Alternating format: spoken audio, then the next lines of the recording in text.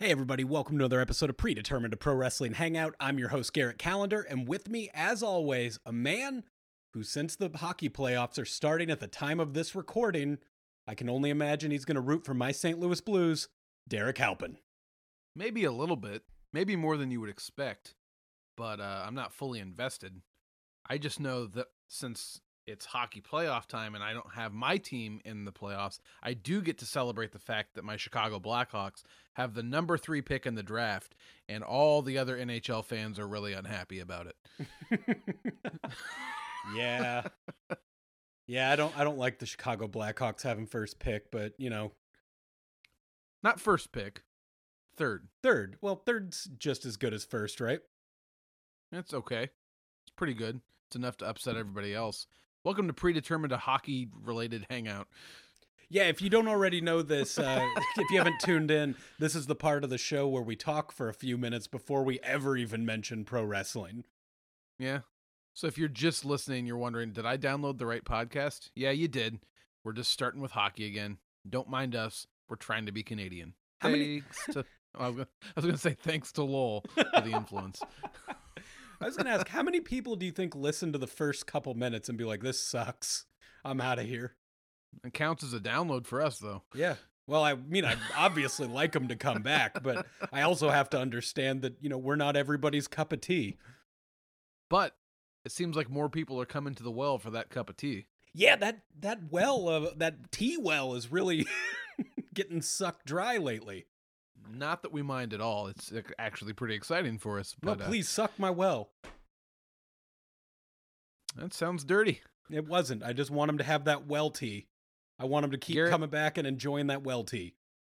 Garrett, we do have a lot of things to talk about in this episode, and since we've already covered our WrestleMania thoughts on our bonus zone episode, Bonus zone!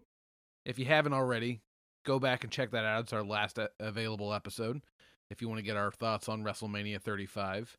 But this one is going to be focused on all the other wrestling things that happened during WrestleMania weekend that were not actually WrestleMania. So that's the theme of this episode, so stick around with us. This should be a good one.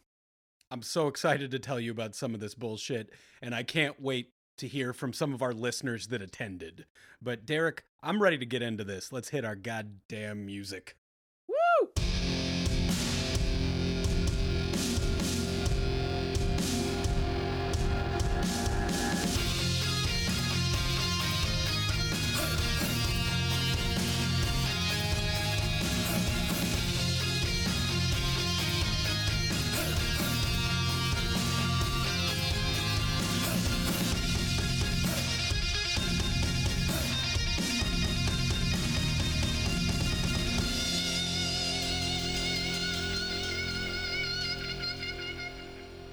So I don't know where you would like to begin this. I don't know if you want to start with talking about matches, if you want to have an argument about something. How are we going to kick, now that we're past the actual intro, how would you like to start the show? Well, I would like to thank Luke and Billy for sending me a shirt. I just got that in the mail right before we started recording. Oh, so you finally got your shirt. I did. Thank you, Luke and Billy. And I also received a birthday card from them. Aw. It was Did it very have nice. money in it? They did not give me any money. I wouldn't expect them to. Honestly, if there'd been a $20 bill inside of it, I probably would have been more uncomfortable than anything. Like they were acting like your grandma or something. Well, you know what? Here, use this to buy a wrestling shirt, buddy. Since they sent us some stuff, how about Billy, Luke, tell us something you want us to talk about next week. I would be happy to. Have we sent them some stickers or hats or anything? I don't believe we have, Derek. Maybe that's something we can do. We have plenty of business cards and buttons laying around. Well, yeah, we'll just send them a pile of business cards. Here, distribute these. Okay. Hey, also, while you're out there, rate, review, subscribe, hop on the iTunes, leave that 5-star review. If you leave us a 5-star review, we'll talk about anything you want us to watch as long as it can be loosely tied back to wrestling. Let's get that out of the way quick. All right, let's go into fucking wrestling, man. I watched so much this weekend. I didn't even attend WrestleMania, and I feel fucking burnt out like I was there. You know, the thing about that is, though, when you're actually in New York trying to watch wrestling live, you can only do so much because you have to travel and you only have so much time to get from show to show. But when you're watching it from the comfort of your own home, Garrett, you don't have to go anywhere. You can just keep cycling through stuff on your computer. Oh, it's incredible. It's incredible. I got that experience of being at Joey Janela. You know, after that G1 was over, I wasn't rushing to get to Spring Break Part 2. I was just sitting in the exact same spot, had a little break. You know, we'll bring this up later. We could talk about the G1. We could talk about Joey Janela. We could talk about Orange Cassidy. There's a lot of things we can talk about. We also can't forget, we didn't even talk a single bit about TakeOver. We didn't. We did not. And that's going to have to come up at some point, too. Oh, yeah. God, this was a very stacked weekend of really good shows. Or at least a bunch of shows that you could grab matches out of each and been like, that is one I will never forget watching. Yeah. And that's a good feeling. That's the fun thing about WrestleMania weekend is there's so many dream matches packed into so many different cards. Can I ask at the top of this, I mean, we talked a little bit about it last year, obviously, but how long or how many years have they been doing this? I don't want to call it a fan fest because that's not what it is, but how many years has there been a situation where you go to a city for WrestleMania and now there's all this other stuff attached to it from other promotions and other things to do while you're there? Has that just been like the last 2 or 3 years? I think it goes back further than that because as I was looking up the card for the Wrestlecon Supershow, it looked like it went back 5 or 6 years. Okay. So, but it's been going on basically since they went for WrestleMania 30. Oh, at least, yeah. Okay. I mean, I'm sure there's always been small indie things going on, but it just seems like it's getting bigger. I think WrestleFest is the right way to put it. I mean, it is when you combine everything. Yeah, it's wrestling took over New York City. It was everywhere. It's the fucking Captain Planet of wrestling events. Joey Janela's over here being Earth. Orange Cassidy's. Orange Cassidy's over here being Heart. Who's Fire? New Japan? Yeah, okay, yeah, you're right. They're Fire. But the first show I want to talk about, though, this is one that every year I tell everyone, this is one of the shows it's a don't miss show. Every year that I've gone to this thing, it is such an awesome card of unexpected surprises. They don't always announce the entire card, so you just get a few names, no idea what the matches are, and that's the Wrestlecon Supershow. It's so good. I can't recommend it enough. And this year, didn't hear anything about it. And then as I was looking through pay-per-views, like, what do I need to be watching to talk about? I saw what the main event of this was. And not only was it an amazing main event, it was one that I wanted to be in Madison Square Garden, that I specifically said, this should be at Madison Square Garden. The main event of that was Will Ospreay versus Bandito. Yeah.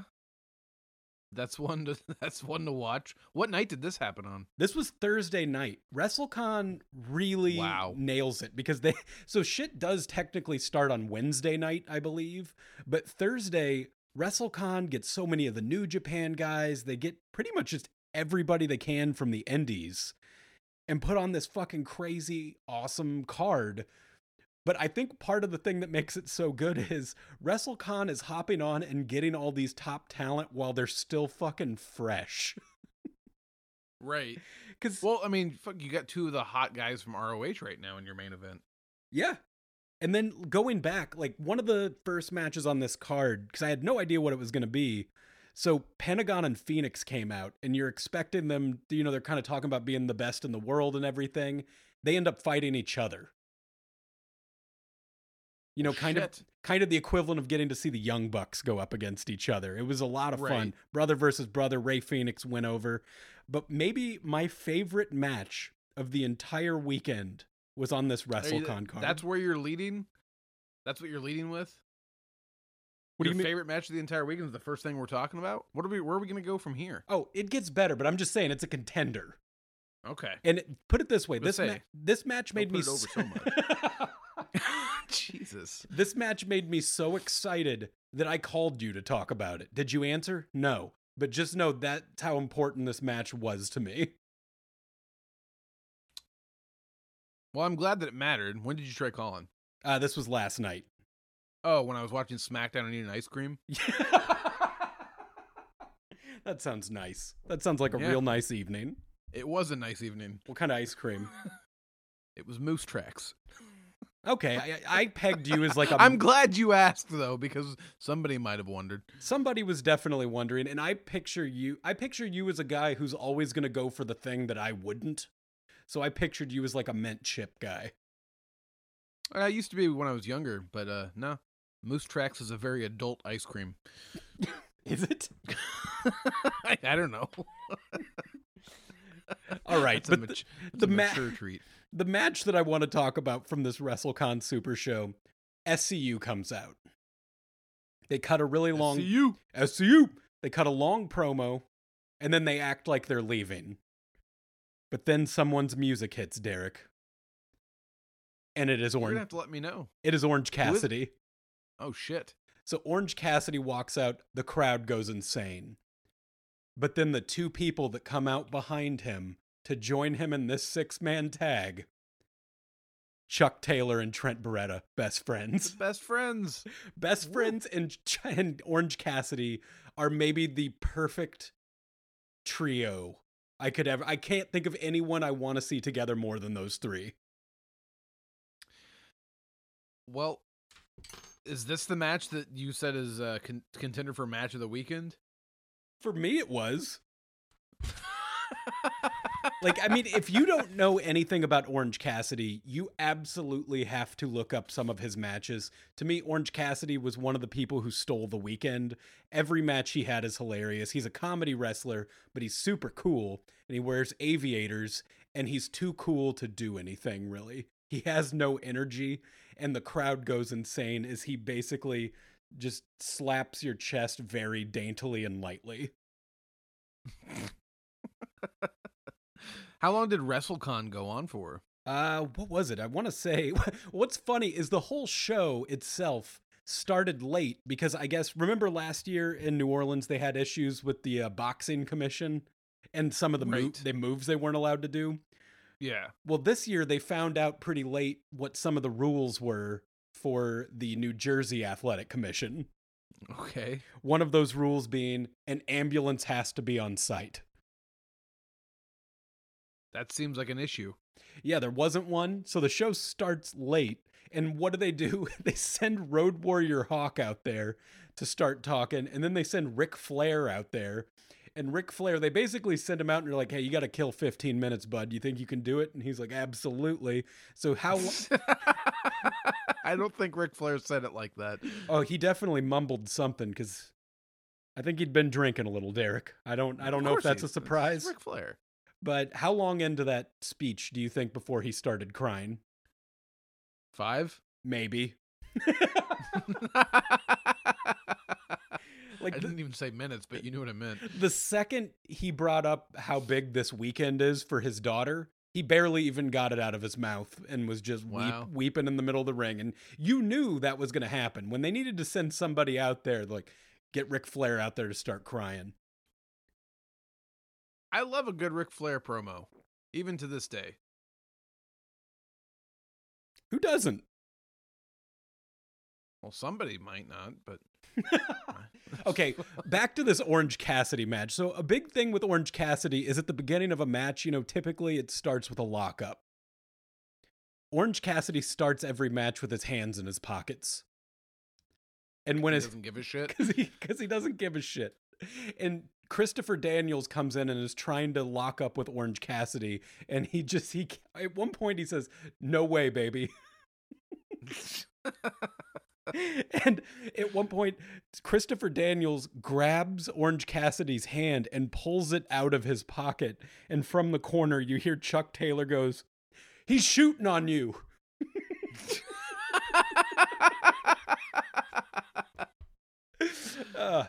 And then partway through the match, Orange Cassidy throws Trent a pair of his sunglasses, and he puts the sunglasses on and immediately hits one of the members of SCU in the dick.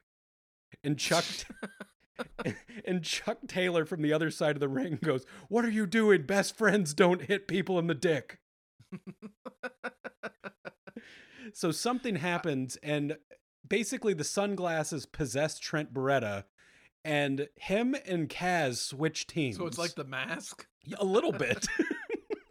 So Trent is now with SCU, and Kaz is over with Orange Cassidy and Chuck Taylor. And anytime somebody puts the sunglasses on, they become an asshole. That's fun. And if you're wondering, at some point during this weekend, does Nick Gage wear Orange Cassidy's sunglasses? You're goddamn right he does. Does he abide by the rules? Oh yeah, of course. Well, I mean, you know, this was part of Orange Cassidy's own show that he had this weekend. We'll get to that later. But yeah, this match was fun as shit. It was just a really good comedy match between 6 really funny guys. Tell me about this main event. Bandito versus Ospreay? Yeah. Oh my God. At the end of the match, Ospreay cut such an awesome promo just praising Bandito. And basically saying, like, this guy is the future. This is one of the best people I've ever wrestled against. That is insane. I was going to say, Ospreay had a good weekend, too. Ospreay did not have a bad weekend. I mean, if you want to skip from this to Supercard, he had that opening match with Cobb. I guess opening matches in after the pre-show. We don't count pre-show stuff on this show. This was one of my favorite matches on the card, if not because, yeah, of course I wanted to see Ospreay versus Bandito at Madison Square Garden, but this is a good match for Cobb. To me, Cobb had a lot more to gain from this match than Will Ospreay did. Yeah, Cobb looked like a monster in this match. Threw him all over the ring, gained 2 belts. Yeah. Yeah, and like you said, you're excited to see Cobb do more work with New Japan. Yeah, because now that he has the never open weight, I see him being over there against like Goto and Ishii and Suzuki, like putting him against, you know, harder hitting, like thick boys. Jeff Cobb's great year just continues. So overall, though, what did you think of the G1? I thought it was a good show. I was a little disappointed with the ROH World Title ladder match. I was a little disappointed, not necessarily at the finish itself of the IWGP match. I just thought that like it could have ended 5 minutes sooner at the spot where Okada hit the 2 Rainmakers, and the crowd was really fucking losing their shit. This is occasionally an issue I have while watching New Japan shit, is that they'll hit a really nice high spot in a match. I don't mean like with a move, but they'll have a moment where it feels like this is the finish, and then a guy kicks out, and I think, well, where do they go from here? And every now and then, the place they go from there isn't as good as where they could have ended it. I can see that. And I mean, also, you know, they're known for long matches. They're known for like a long main event. And is that sometimes it doesn't need to be that long? Is that what you're saying? So I don't even necessarily know if it has anything to do with length. It's just like they'll have a really good finish that the crowd's ready for the pin, and then somebody kicks out from something that seems completely fucking unbelievable for them to kick out from, and then what ultimately ends up beating them is either almost the exact same thing, like 5 minutes later. Like, I don't know. They use finishers really weird in New Japan, and I don't necessarily mean that in a bad way. It's just sometimes it doesn't work for me. To me, like first of all, I'm very happy that Okada has the belt back. We just talked about it the other day. It just seemed like their Jay White wasn't really doing much, and I guess they were saying during the match that if Jay White had lost, which he ultimately did, they had said that this would be the first time in like ever or in a long, what were the exact, where 2 IWGP champions back to back failed to defend the title, like immediately lost it on their first defense. Wow. Between Tanahashi and Jay White. So something I was hearing about this show is that the original plans for it were to have Kenny Okada 4 at Madison Square Garden and have Okada go over again. Well, that would make sense for it being that big of a show, too. To have that title change. Yeah, but then Kenny obviously chose AEW. So, do you get the same feeling with Jay White being the champion that you did when Jinder Mahal had the title? I don't know if I would necessarily go that far. Like, what do you mean by that? Where it just feels like they put the belt on somebody to try it out? Yeah, Jinder got a lot longer tryout, though. He did, and what was weird about Jinder's title reign in WWE is that it wasn't at a time where they were really lacking on talent or people that they could have put in that spot. So it was a weird time to do an experiment. I don't know does that apply to the Jay White situation here? Like, were they... No, I think you're right. That doesn't apply. Like, this was them trying to make a new AJ style. I assume what they wanted out of this ideally would be a new top guy. And it just didn't take. Is this a situation where they were hoping that the belt would make the man instead of the man making the belt or the title, depending upon if you're Vince or not? That's kind of how this one felt to me, because I don't really know anyone. I mean, I guess I know a couple people that I've seen wear Jay White t-shirts, but for the most part, I don't know. None of my friends, at least, are huge Jay White fans. Right. Or are things just in flux now that Kenny's gone? I don't know. They have plenty of guys over there that I'm completely ready to see go against Okada. Is Naito one of them? Absolutely. I think Naito versus Okada at Wrestle Kingdom next year. Do it one more time. Have a Naito go over this time.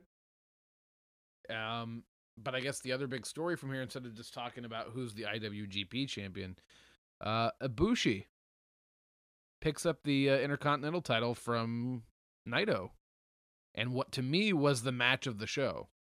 To me, it was the second best match of the show. Well, to each their own. To each their own, Gary. I'm not going to fight you on it. What was the match of the show in your mind? Well, PCO's only in one match, so no one should be surprised that. Like, I was texting with Jeffy before this show started, and I'd never even considered. Like, I just thought it was funny that PCO was at Madison Square Garden at all. I never even considered, oh my God, we might see one of the biggest botches of all time. This could be like a historically big fuck up. Yeah. We didn't get that fuck up from him. But we did. What I thought the best thing. He did almost die, though. He did almost die. But before he almost died, he actually hit his moves. And the announcers commented like, oh my God, that's the first time he's ever actually hit that senton. He did it. Standing ovation. That's going to get replayed back with all the great Madison Square Garden moments throughout history. Spot of the weekend and the best thing that's ever happened to Madison Square Garden. And this goes for wrestling, sports, music, theater, whatever has happened in there. Yes, this was better than when Andrew Dice Clay headlined Madison Square Garden in his prime. PCO took a power bomb from the ring to the floor, Derek. Right? Like, just dropped right on his back and neck. I almost shit my pants. Like, I didn't even laugh. I was speechless. I couldn't believe he took that bump. And the best thing... No, here's the thing about that. When Guerrillas of Destiny were setting up to dump him out of the ring, my mind was like, there's got to be a table out there that I don't know about, right? Oh, I knew there's no way he's landing flat back on the floor. They're not just dumping him to the fucking floor. Oh, fuck yeah, they are. And the best part is he does the Undertaker setup and like yells into the camera.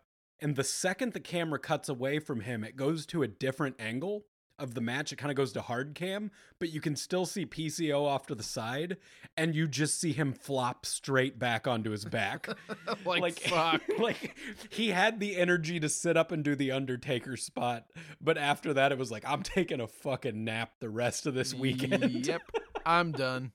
I earned my payday. And then And then obviously Guerrillas of Destiny go over. They're now part of Ring of Honor and New Japan. Did you happen to see the press conference after this match? Were they through the titles? Tama Tonga walks in and just goes, "Who gives a fuck about Ring of Honor?" and threw the Ring of Honor title at the wall and sits down with the New Japan title. God damn. That's a way to enter the promotion. But I think Tama Tonga was pissed. About what? About what happened at the end of this fucking match. Well, I would imagine, yeah. If you've been under a rock and missed all of WrestleMania weekend, some commotion is happening during this match, and all I saw was a flash of blonde hair go across, and my first thought was, oh fuck, Enzo jumped the barricade. But you were thinking it, jokey. Yeah, I didn't know that was actually him, and then when I saw the fight and I realized, oh shit, that is Enzo, they immediately cut away, and they cut to, the G1 Supercard title, and then they cut to the announcers who are just talking about the match like nothing is happening. They may have said somebody's angry they didn't get booked or something like that, but they didn't specify that there was a fight happening, that something unexpected was happening, just nothing. But in the far background, I could see Big Cass yelling at people. And so everybody's starting to think this is a work. I really don't. But I was always under the impression, since they left WWE, that Enzo and Cass didn't get along. That they've been feuding with each other for a while. Like for real. So for them to show up together, like they orchestrated this as a team, and it's a shoot, like it's real, that would mean they have to be getting along. They both agreed that this was a good idea. And security didn't get them. To me, it's just really weird. I don't know what to think of it. I know it gets really annoying when you have these conversations with other wrestling fans where there's controversy over whether something's a work or whether it's a shoot, and people are like, oh my God, wrestling fans think everything is a work, it's not always a work, or vice versa. I don't know, man. We don't know the details on this. I mean, won't you know if there's a follow-up? Are they hoping to get contracts? I don't see, to me, that's what they wanted. But if I were them and I had to hop the barricade, which I guess I understand why they did it for the tag team one, if they're trying to get into the tag team division and get themselves a hot storyline, I'll tell you, the first thing I'm doing isn't picking a fight with the Briscoes. But the guy who hopped the barricade during the WWE Hall of Fame ceremony wasn't thinking he wasn't thinking much either. And honest to God, the guy that hopped the thing at the Hall of Fame looked like he took a worse beating than Enzo and Cass did. Yeah.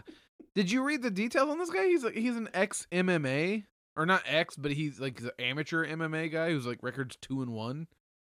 I just read his quote was, "It felt like it was the right time." That doesn't make any sense to me. Best punch of all of that, though, is the fan footage of one of the Revival. I don't remember. Was it Dash Wild? Which one is? Yeah, the one that doesn't Dash. have the chops. He walks out of the aisle where his seat is, punches that guy straight in the face, and just walks back to his seat.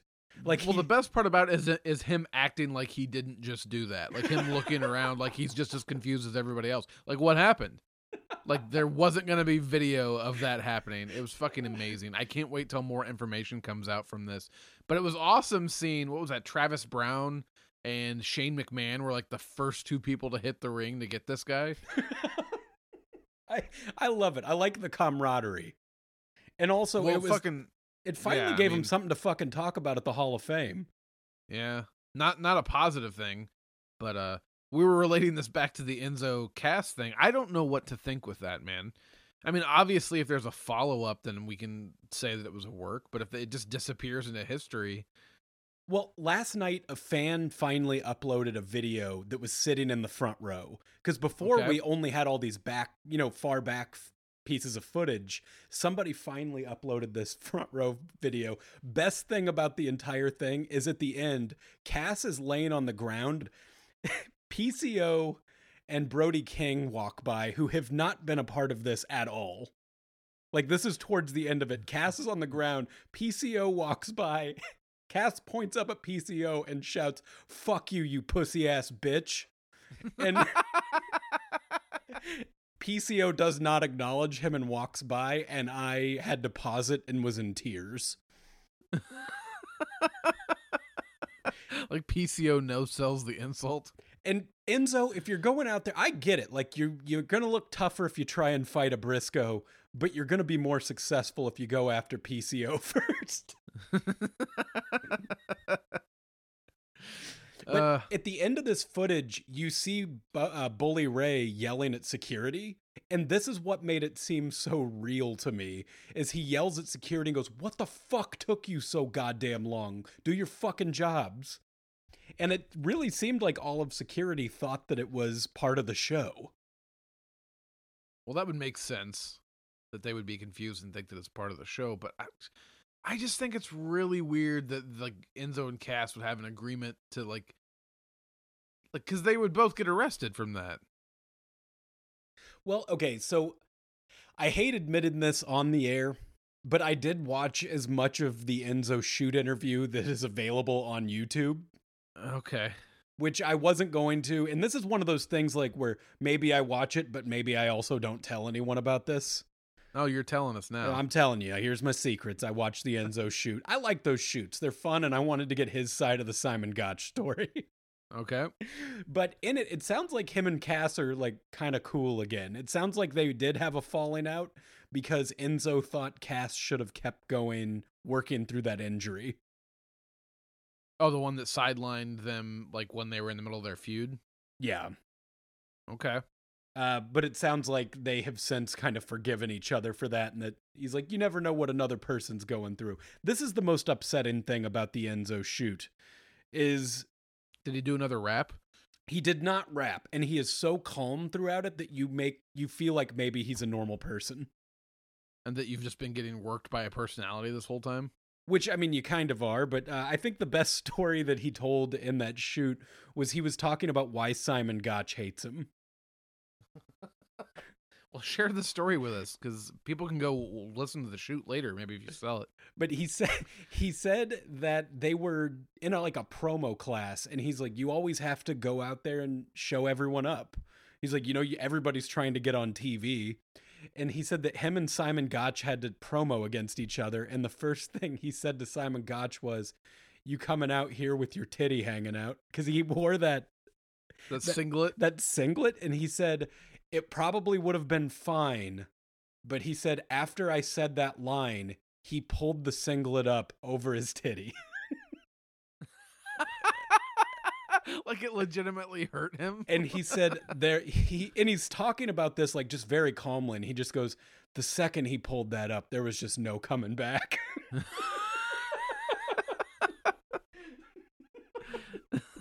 He's kind of right though, right? Yeah, he was right. Like Simon Gotch looked like a dick. If you're you can't go out there and make it look like it hurt your feelings. Yeah. There is no coming back from that. Once you the best thing you can do is just make them think that you don't give a shit or laugh along with it. But once you know that once they know you've been wounded. Do you think the second Simon Gotch pulled his singlet up over his nipple that he knew he fucked up? No. No. But he said that he doesn't have any ill will towards Simon Gotch, and he's like, I just don't want to speak that guy's name. He's like, for instance, he's like, the only time anyone wants to listen to that guy talk is when he's talking about me. And he said, I'm not saying that he did it on purpose, but he said, if I ever find out that he did that move to me on purpose, I'm gonna have some words with him. How you doing? Do you feel more informed about Enzo now? Are you a fan? I hate that he seems like a smart guy, and I don't want to give him credit for it. He's got a checkered past the last couple years. Yeah, and I'm forgiving people second chances, but he is a really easy guy to dislike.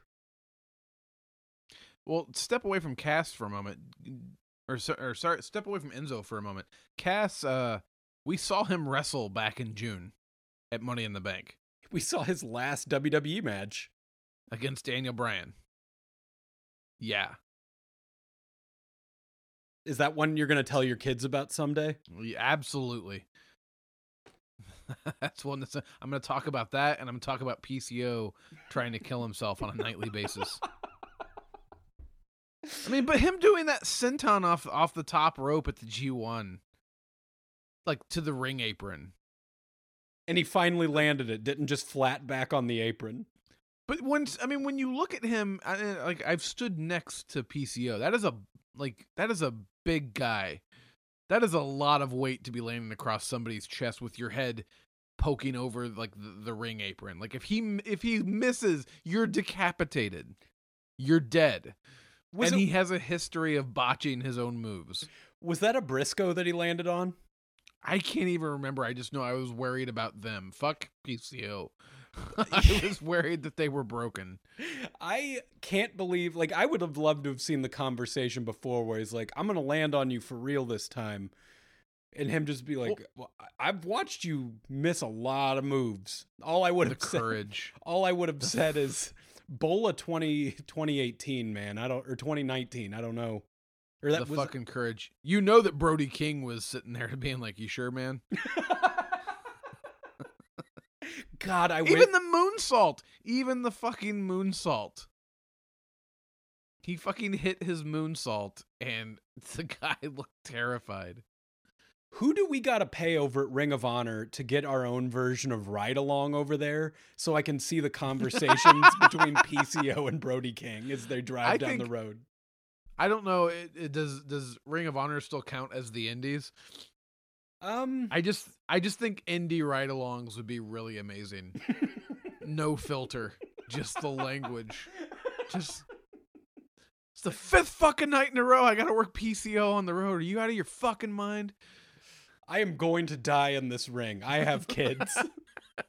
One of us, and hopefully him first. Good Lord. What music are PCO and Brody listening to? Like, they switch on and off when driving. Pantera. You think that's... I don't know. I picture... What's that Chicago song? 25 or 6 to 4? Yeah, that's what I picture PCO listening to, and Brody That King just... Chicago song. Like, they... What the fuck? And then I name one, you're like, yeah, that one. Well, that's the... When I think of the band Chicago and you at the same time, I associate that song. 25 or 6 to... Not Saturday in the Park or anything? Good Lord. No, you knew what I was talking about. You nailed it on the first try. I got that. I didn't PCO that. I understood it. I got it right. Let's move on to another show. Well, just like your thoughts on the G1. Because I kind of went on a summary compliment, but I really liked it. Like I said, I thought there were a couple disappointments, but I mean, there were a lot of title changes at this show, and it was an exciting... I mean, if you're going to do a bunch of title changes, you got to do that at Madison Square Garden like that. One of my favorite title changes of the night was the Dragon Lee Ishimori Bandito match because of the way they set it up. So Dragon Lee comes out and is basically... His story is he's trying to win that title back so that Takahashi can come back and win it from him. Like, well, you said Bandito really stood out in this match, so... Did I say that? When did I say that? You did. You texted it to me while you were watching it. Dude, here's the problem with all this fucking wrestling that I watched. It's hard to remember everything. It's not like I just watched Bandito one time this weekend. I guess what I'm saying is I don't remember what I liked about Bandito in this match. I'm sure it was fucking awesome because he's Bandito and he's great. I was just excited that Dragon Lee won because to me, that said Takahashi's coming back soon. Well, we hope so. We hope he's healthy. That's what I'm hoping for. I'm hoping this was the way to get a belt on Dragon Lee, so Takahashi, and what my hope is, because I have tickets to the G1 in Dallas, and I'm really hoping that he could fight Dragon Lee back in the United States where he got his neck broken. That'd be kind of a nice return for him. But yeah, have it in an arena in America where he lost it. Or I guess he didn't lose it that night. He broke his neck and retained, but it would be nice to see him come back and get it. And maybe that's just me being selfish since I'm going to be at that one, but that's what I'm hoping for. Well, it's a good story in the sense that it comes full circle and he gets to return to his career back in the States where he got hurt. But yeah, did this show live up to all the hype? Like, did it meet expectations? How did you feel about it? So I thought the show was very good. The problem is it was following NXT's Takeover, which was a very, very good show. And so it seems like the consensus with G1 is people loved the New Japan stuff and were kind of lukewarm to the Ring of Honor stuff. But the problem is Ring of Honor had half the card. Right. So I enjoyed the show, but I don't think I, in the end, enjoyed it more than I enjoyed Takeover, which is something that, I don't expect to say when New Japan is facing off with WWE. But that's not necessarily a knock so much as it is a compliment to Takeover, because NXT's been putting on consistently good pay-per-views for a couple years now. And there were a couple matches on this that we just wanted so badly. Oh, yeah. Especially, I know for both of us, we both mentioned this was one of the ones we were most looking forward to for the whole weekend, Walter versus Pete. Yeah. Do you want to transition over to just talking about Takeover right now? Yes. Yeah, let's just talk about a couple of our favorite Takeover matches. I don't think there was a bad match on this card. I think everything was good. I'm kind of sick of Shayna Baszler's reign with the women's title, but even this match I thought was a lot of fun. Walter versus Pete Dunne lived up to being everything I wanted it to be. Yeah, that did not disappoint me in the slightest. I got pretty much the exact match I wanted, and the outcome I think we all wanted. Well, as far as the outcome goes, I feel like we'd already said this, but if you're not going to have Walter be the one to beat Pete Dunne, who is? Like, you don't book yourself into a corner like that where the next person that Pete Dunne has to face has to be bigger or more intimidating than Walter. That's not going to happen.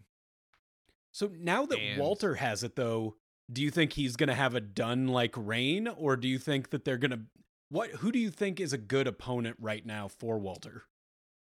Are they going to do a rematch? I know the main roster has kind of done away with the guaranteed rematch clause, which I actually think creatively is fantastic.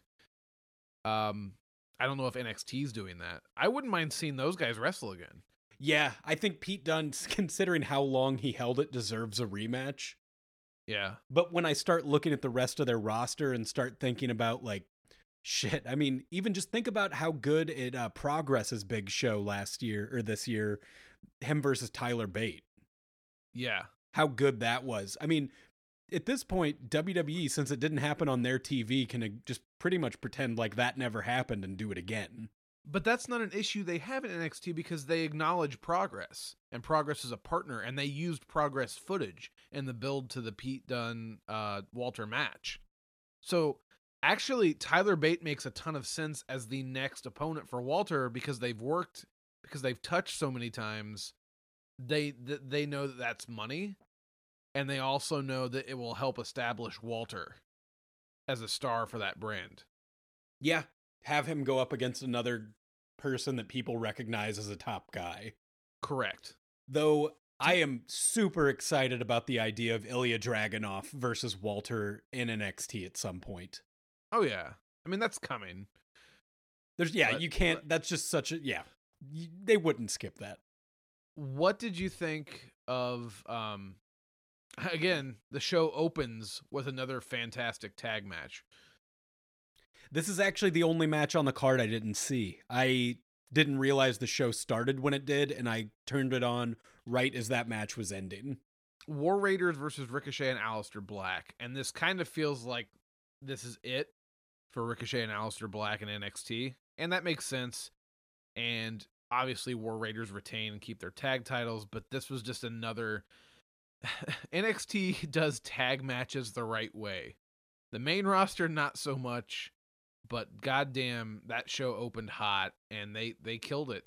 And then it ended with, positivity all around. They were showing signs of respect to one another as they kind of gave Ricochet and Aleister Black a moment with the crowd. to let them kind of soak up that this is it for them in NXT. And you could see that Ricochet was getting really emotional. Like, he started crying. And he hadn't even been there that long. Yeah. So did War Raiders finally have a good showing? Did they do something that made them stand out? I mean, it's, to me, this is the one art of pro wrestling that is always hard to put your finger on, which is that I thought War Raiders looked fantastic. Like, to me, this is the best match I've seen them in. But is that because they stepped up, or was it because it was Ricochet and Aleister Black making them look fantastic? See, at the same time, though, I mean, I watched them in Ring of Honor take on some great tag teams. I've seen them in New Japan. I've seen them at PWG. Like, I've seen them at all these places where they've been going up against, really good wrestlers. And they've just never clicked with me. I've never seen a War Raiders match that I remember.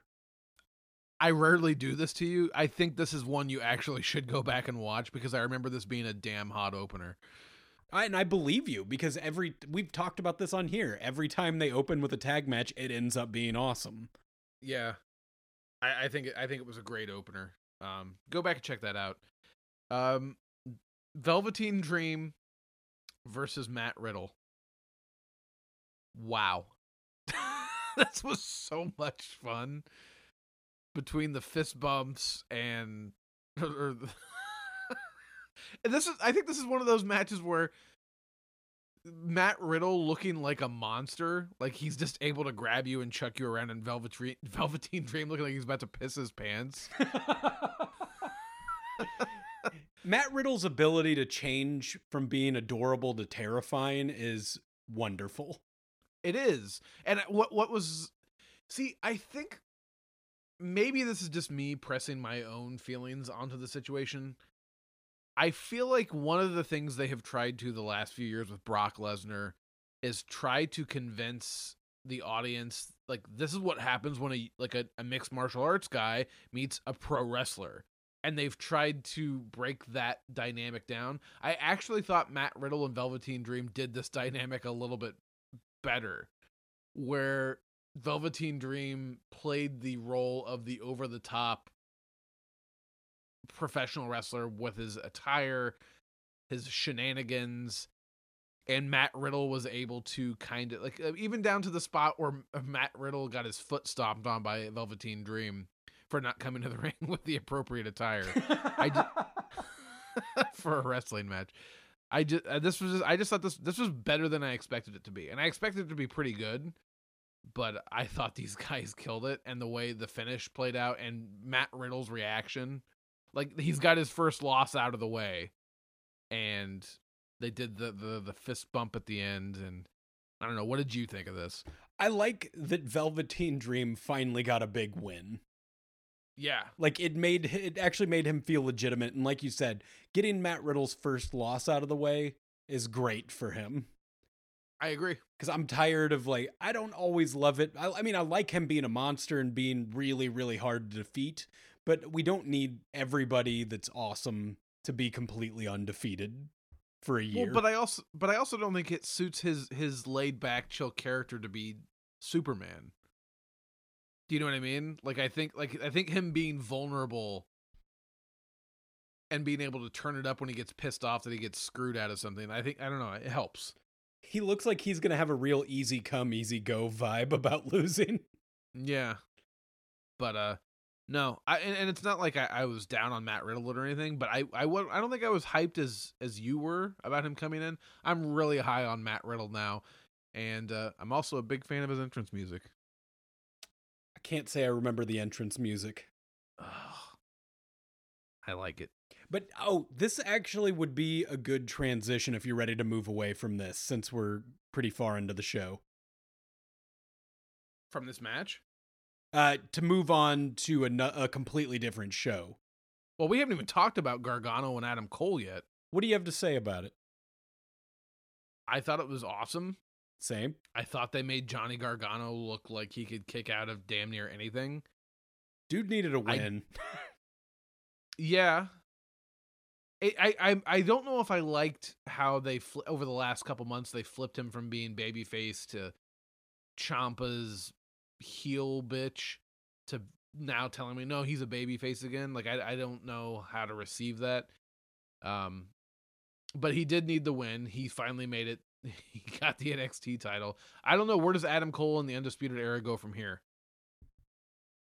I don't know. Are they going to be in the Superstar Shakeup? Or are they going to stay in NXT?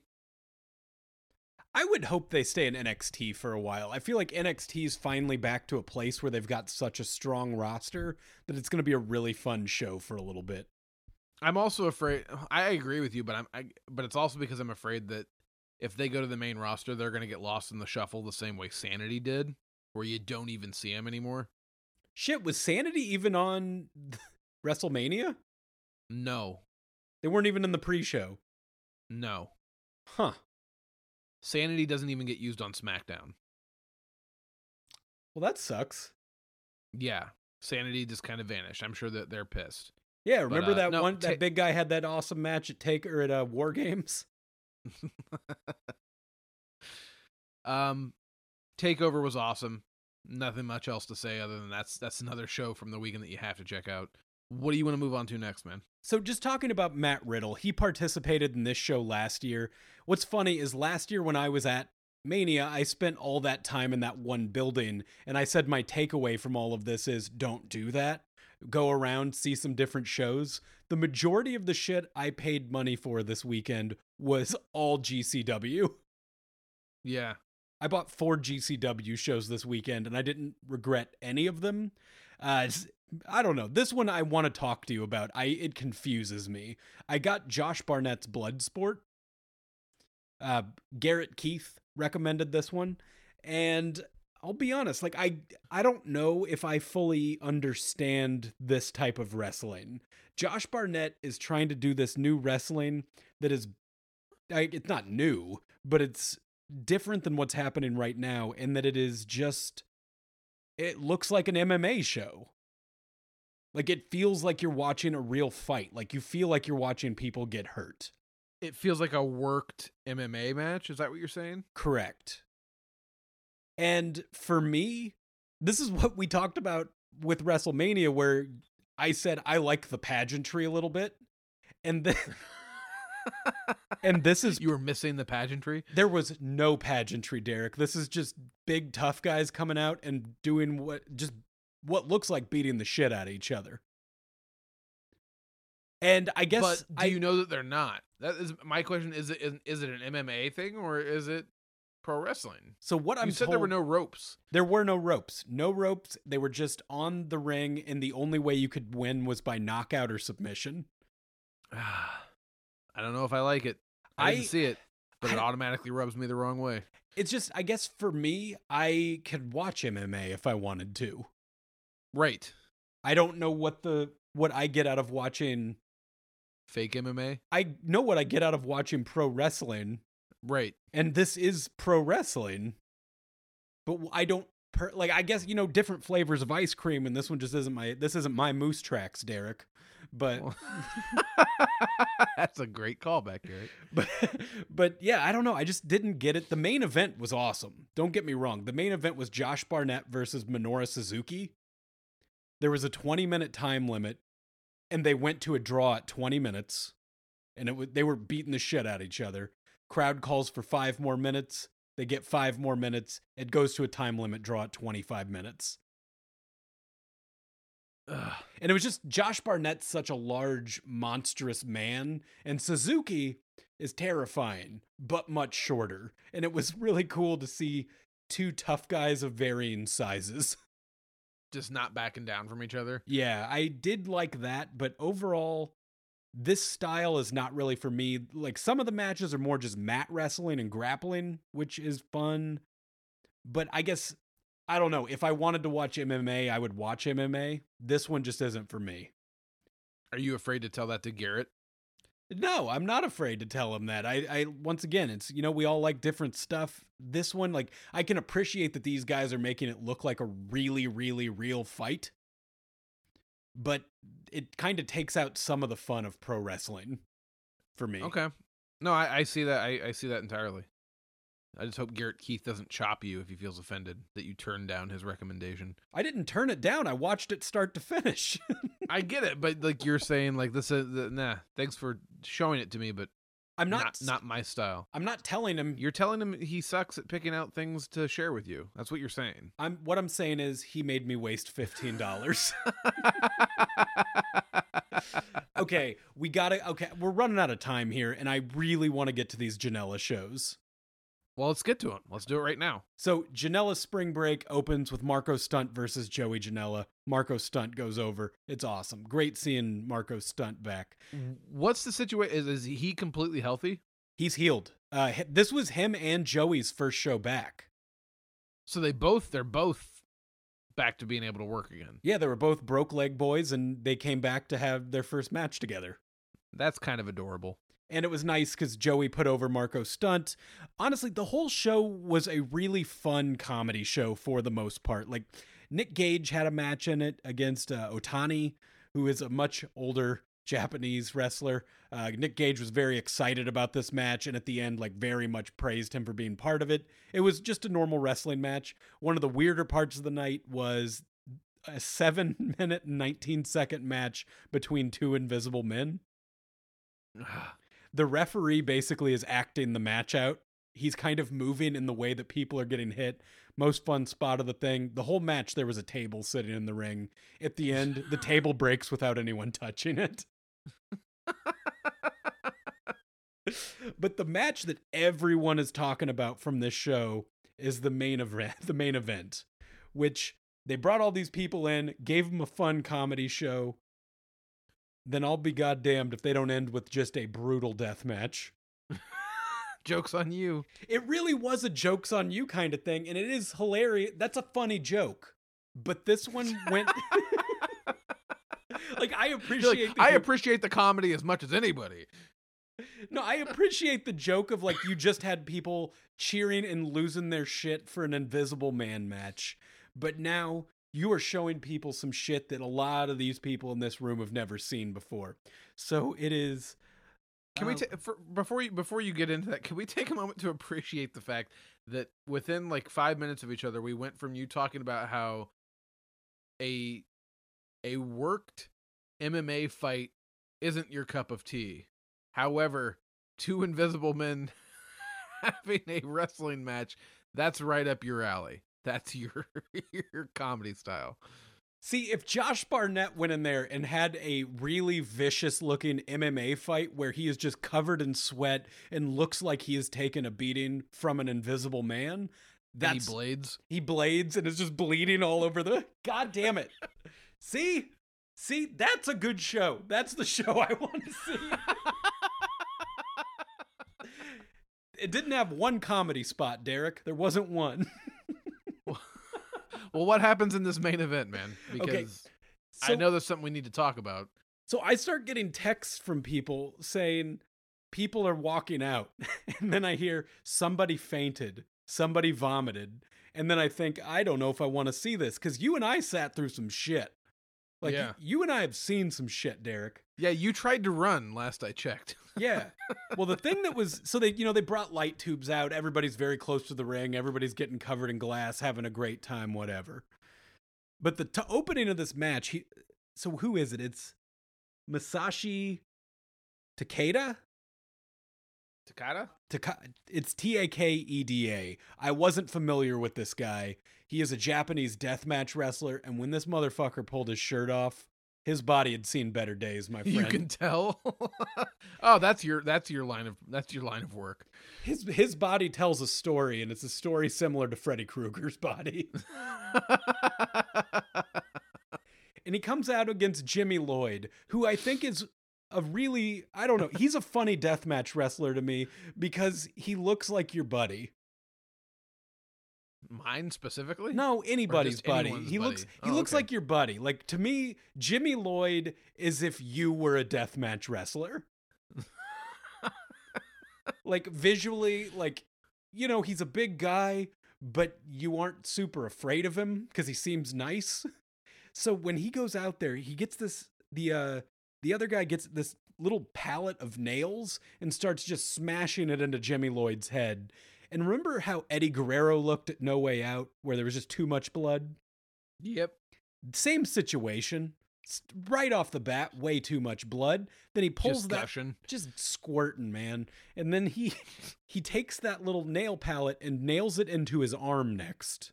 And that's like right in the tricep, which is, he's got a real meaty arm. He's a big dude, so it looked disgusting. But the spot everyone's talking about is, I'm gonna say Takeda. Hey, if you're a new listener to this and it bothers you when we mispronounce names, do not go back and listen to old episodes. We aren't experts, but we are experts at hanging out. So he pulls out a board from under the ring, Derek, that has 3 open pairs of scissors connected to it. Yep. Blade out, blade open, and Jimmy Lloyd is sitting in the corner like he's ready to take a cannonball. You know, like Kevin Owens when he runs does the flip into the corner. But the guy puts the blade in to Jimmy Lloyd's chest, goes across the ring, takes off running to drop kick this board of scissors into Jimmy Lloyd's chest. Oh, fuck. The blades slip up and hit him in the neck/throat region and are inside of his skin. This was not supposed to happen, I don't think, Derek. Well, what the fuck was supposed to happen? I don't know, but Jimmy Lloyd was really feeling his throat like, did I just cut my throat? Am I going to die? What the fuck did he think was going to happen? I don't know. There was no... I mean, as hard as that guy drop kicked that board, best case scenario is you get impaled somewhere. Yeah. The throat is worst case scenario. Yeah. Would you have cried? Yes. Did you cry anyway just watching it? Oh, I was watching it through my fingers. I could not believe what I just saw, and I immediately understood why people were throwing up and stuff. Because, I mean, after, it wasn't even over. That wasn't like that was the finish. When he realized he wasn't dying, that kept going. I mean, they got a weed eater out. They kept doing light tubes. I mean, it was only like a 7-minute match or something, but it felt like I watched it for an eternity, and it was a hell of a way to end a pretty good comedy show. Can you imagine if you had taken your mom to this show? Yeah, I can. Between the Invisible Man match and the scissors to the throat. I feel like she would have been out in a parking lot somewhere in New Jersey waiting for it to be over. Arms crossed, looking very disappointed in you. We're running super long on this one, so I'm going to just breeze through a couple other things. One of my favorite matches of the whole weekend, again, was from Joey Janela's part 2 of his spring break. I would have never believed this match to be as good as it was. LAX, Ortiz and Santana versus goddamn Rock and Roll Express, Ricky Morton and Robert Gibson. You said this was fantastic. So going into it, you aren't LAX are one of the best tag teams working today. Yeah. They go out there and laid in so hard to these older gentlemen. They were probably told to by them. Oh, I'm sure they were. There were just a couple kicks to the face that you could just see, like, you know, they're older, they've got a little weight on them, their faces are squishy. You can see when those cheeks are moving, man. Like, you can't fake some of that. Yeah, I heard that Ricky Morton was a rock star over the weekend. Oh, it was if I had known last year when I was at that diner or whatever in New Orleans and we ran into Robert Gibson at the table next to us, I wish I could have talked to him about this match. A match that I was going to see never thought I would watch them wrestle again. Turns out I'm going to watch them wrestle against one of the best working tag teams. Overall, though, once again, do not like the clusterfuck. There were a lot of fun things in it, though. They had a lot of guest appearances during it. Oh, the clusterfuck is fun. Don't get me wrong. It's fun. But at this point, what time was I watching this? It had to have been 2 or 3 in the morning. It was so late. And it was, once again, I just felt like I was right back there being pissed off at the Pontchartrain Center in New Orleans, Louisiana. Well, you had appearances from Joey Ryan. You had Nick Gage. You had MJF. Necro Butcher was in pretty much the whole thing. Yep. But I have to tell you, but this is what we're going to end on. I watched this other show. Orange Cassidy is doing something or whatever. Who knows? That's the name of the show.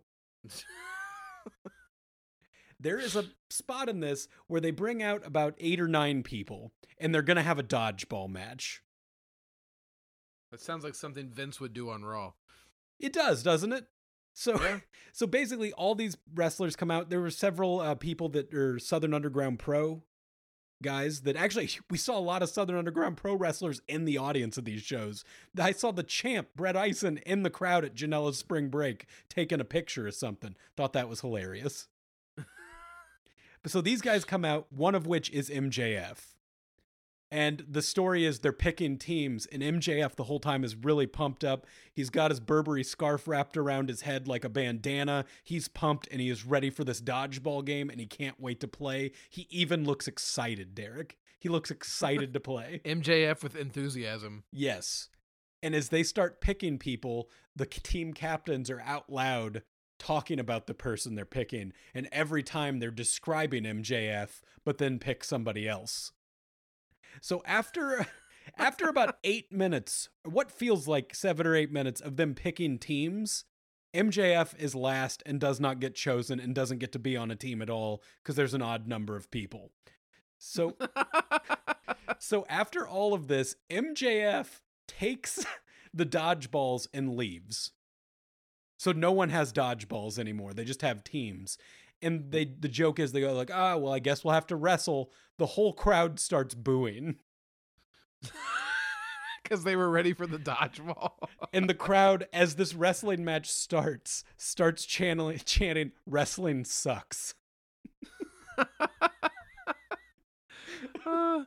Pro wrestling is amazing. This show is just so weird, and there's some really fun stuff like Session Moth Martina versus Nate Webb in a last person standing match where what they have to do is every 30 seconds they have to take a chug of beer.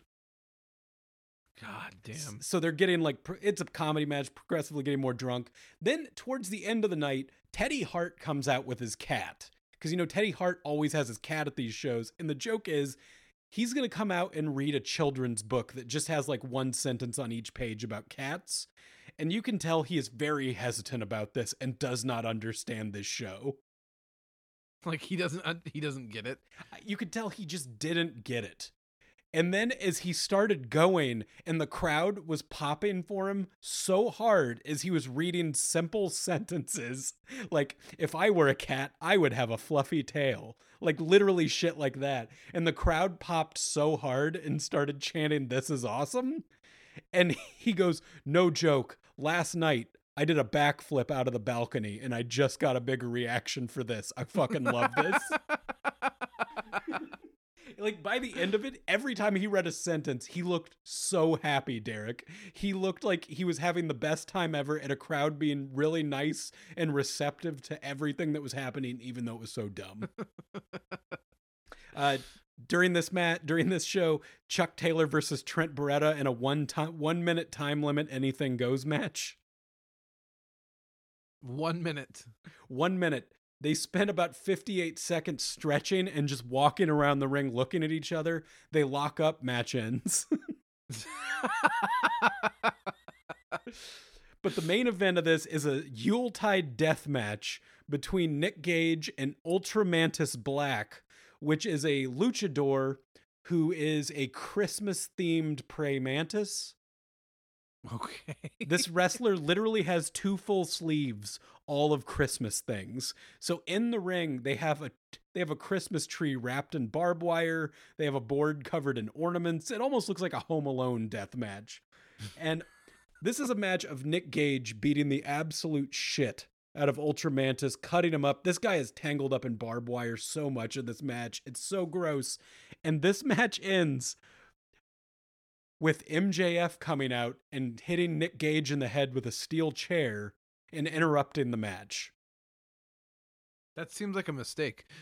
Yeah, he's real pissed off that he didn't get to play dodgeball and no one's going to get to play. And just so you know, right after that, Nick Gage delivers a neck breaker to MJF into a pile of thumbtacks.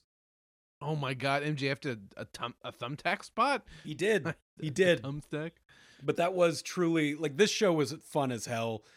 I really enjoyed it. GCW had a real good time in New Jersey this weekend. It seems like it. I'm sad I wasn't at a lot of these. Like these shows really did make me miss Mania weekend, but I'm hearing from some of our listeners that it was actually not super fun at WrestleMania and that people that were in attendance didn't love it as much as the people who were at home. That seems really weird to me. Since, I mean, we could talk about this later, but we've already done our review of WrestleMania. But I think since we need to get like Rand on here. We need to see if we can do like Skype Rand in and ask him some questions about these shows, because he would have been in attendance for Mania and this crazy death match where the guy got stabbed in the throat. Well, we do have a correspondent across the country. I think we'll need to get him on here. Yeah. I guess this is as good a time as any. We like, if you enjoyed listening to this episode and you're wondering, hey, how come we didn't talk about WrestleMania? We did that on our bonus zone episode. If you haven't already, go back and listen to that. You'll get our thoughts on Mania 35. And also, we talked a little bit about Jeff Cobb and what a great year he's had and how he opened the G1. You should go back and listen to episode 35 in our archives. We interviewed Jeff Cobb at StarCast, so check that out. You get to hear that Jeff Cobb collects action figures for everyone he wrestles. It's adorable. It is adorable. Garrett, tell them how they can reach out to us on our social media. Hey, you got social media. We got social media. Hop on your social media and give us a follow. We're at Predetermined Podcast on Instagram. We're at Wrestle Hangout on Facebook and Twitter. I am at Gartett on social media. Derek is at Halloween Halpin. Give us those 5 stars on iTunes. Rate, review, subscribe. Do all the things. Do all the things for us. We'll love you forever. And then you can tell us something that you want us to talk about on the show, and we'll do it. And you know what, Derek? I have watched so much wrestling that at this point, I don't even know. My brain is fried a little bit from all the wrestling. I'm ready to have a chill week and, watch a normal amount of wrestling and go back and start doing what we do, which is just talking bullshit and watching old wrestling. I got to tell you, we'll end the show in a way that we often start the show. You take a couple days off from pro wrestling and enjoy watching your hockey team in the Stanley Cup playoffs. Oh, I'm gonna do that the second we're done recording. My team's been playing for the last 54 minutes, and I can't wait to see the score. I might end up being sad. All right, well, that's it for this episode. Thanks for listening, guys, and we'll be back next week as always. Hit our goddamn music.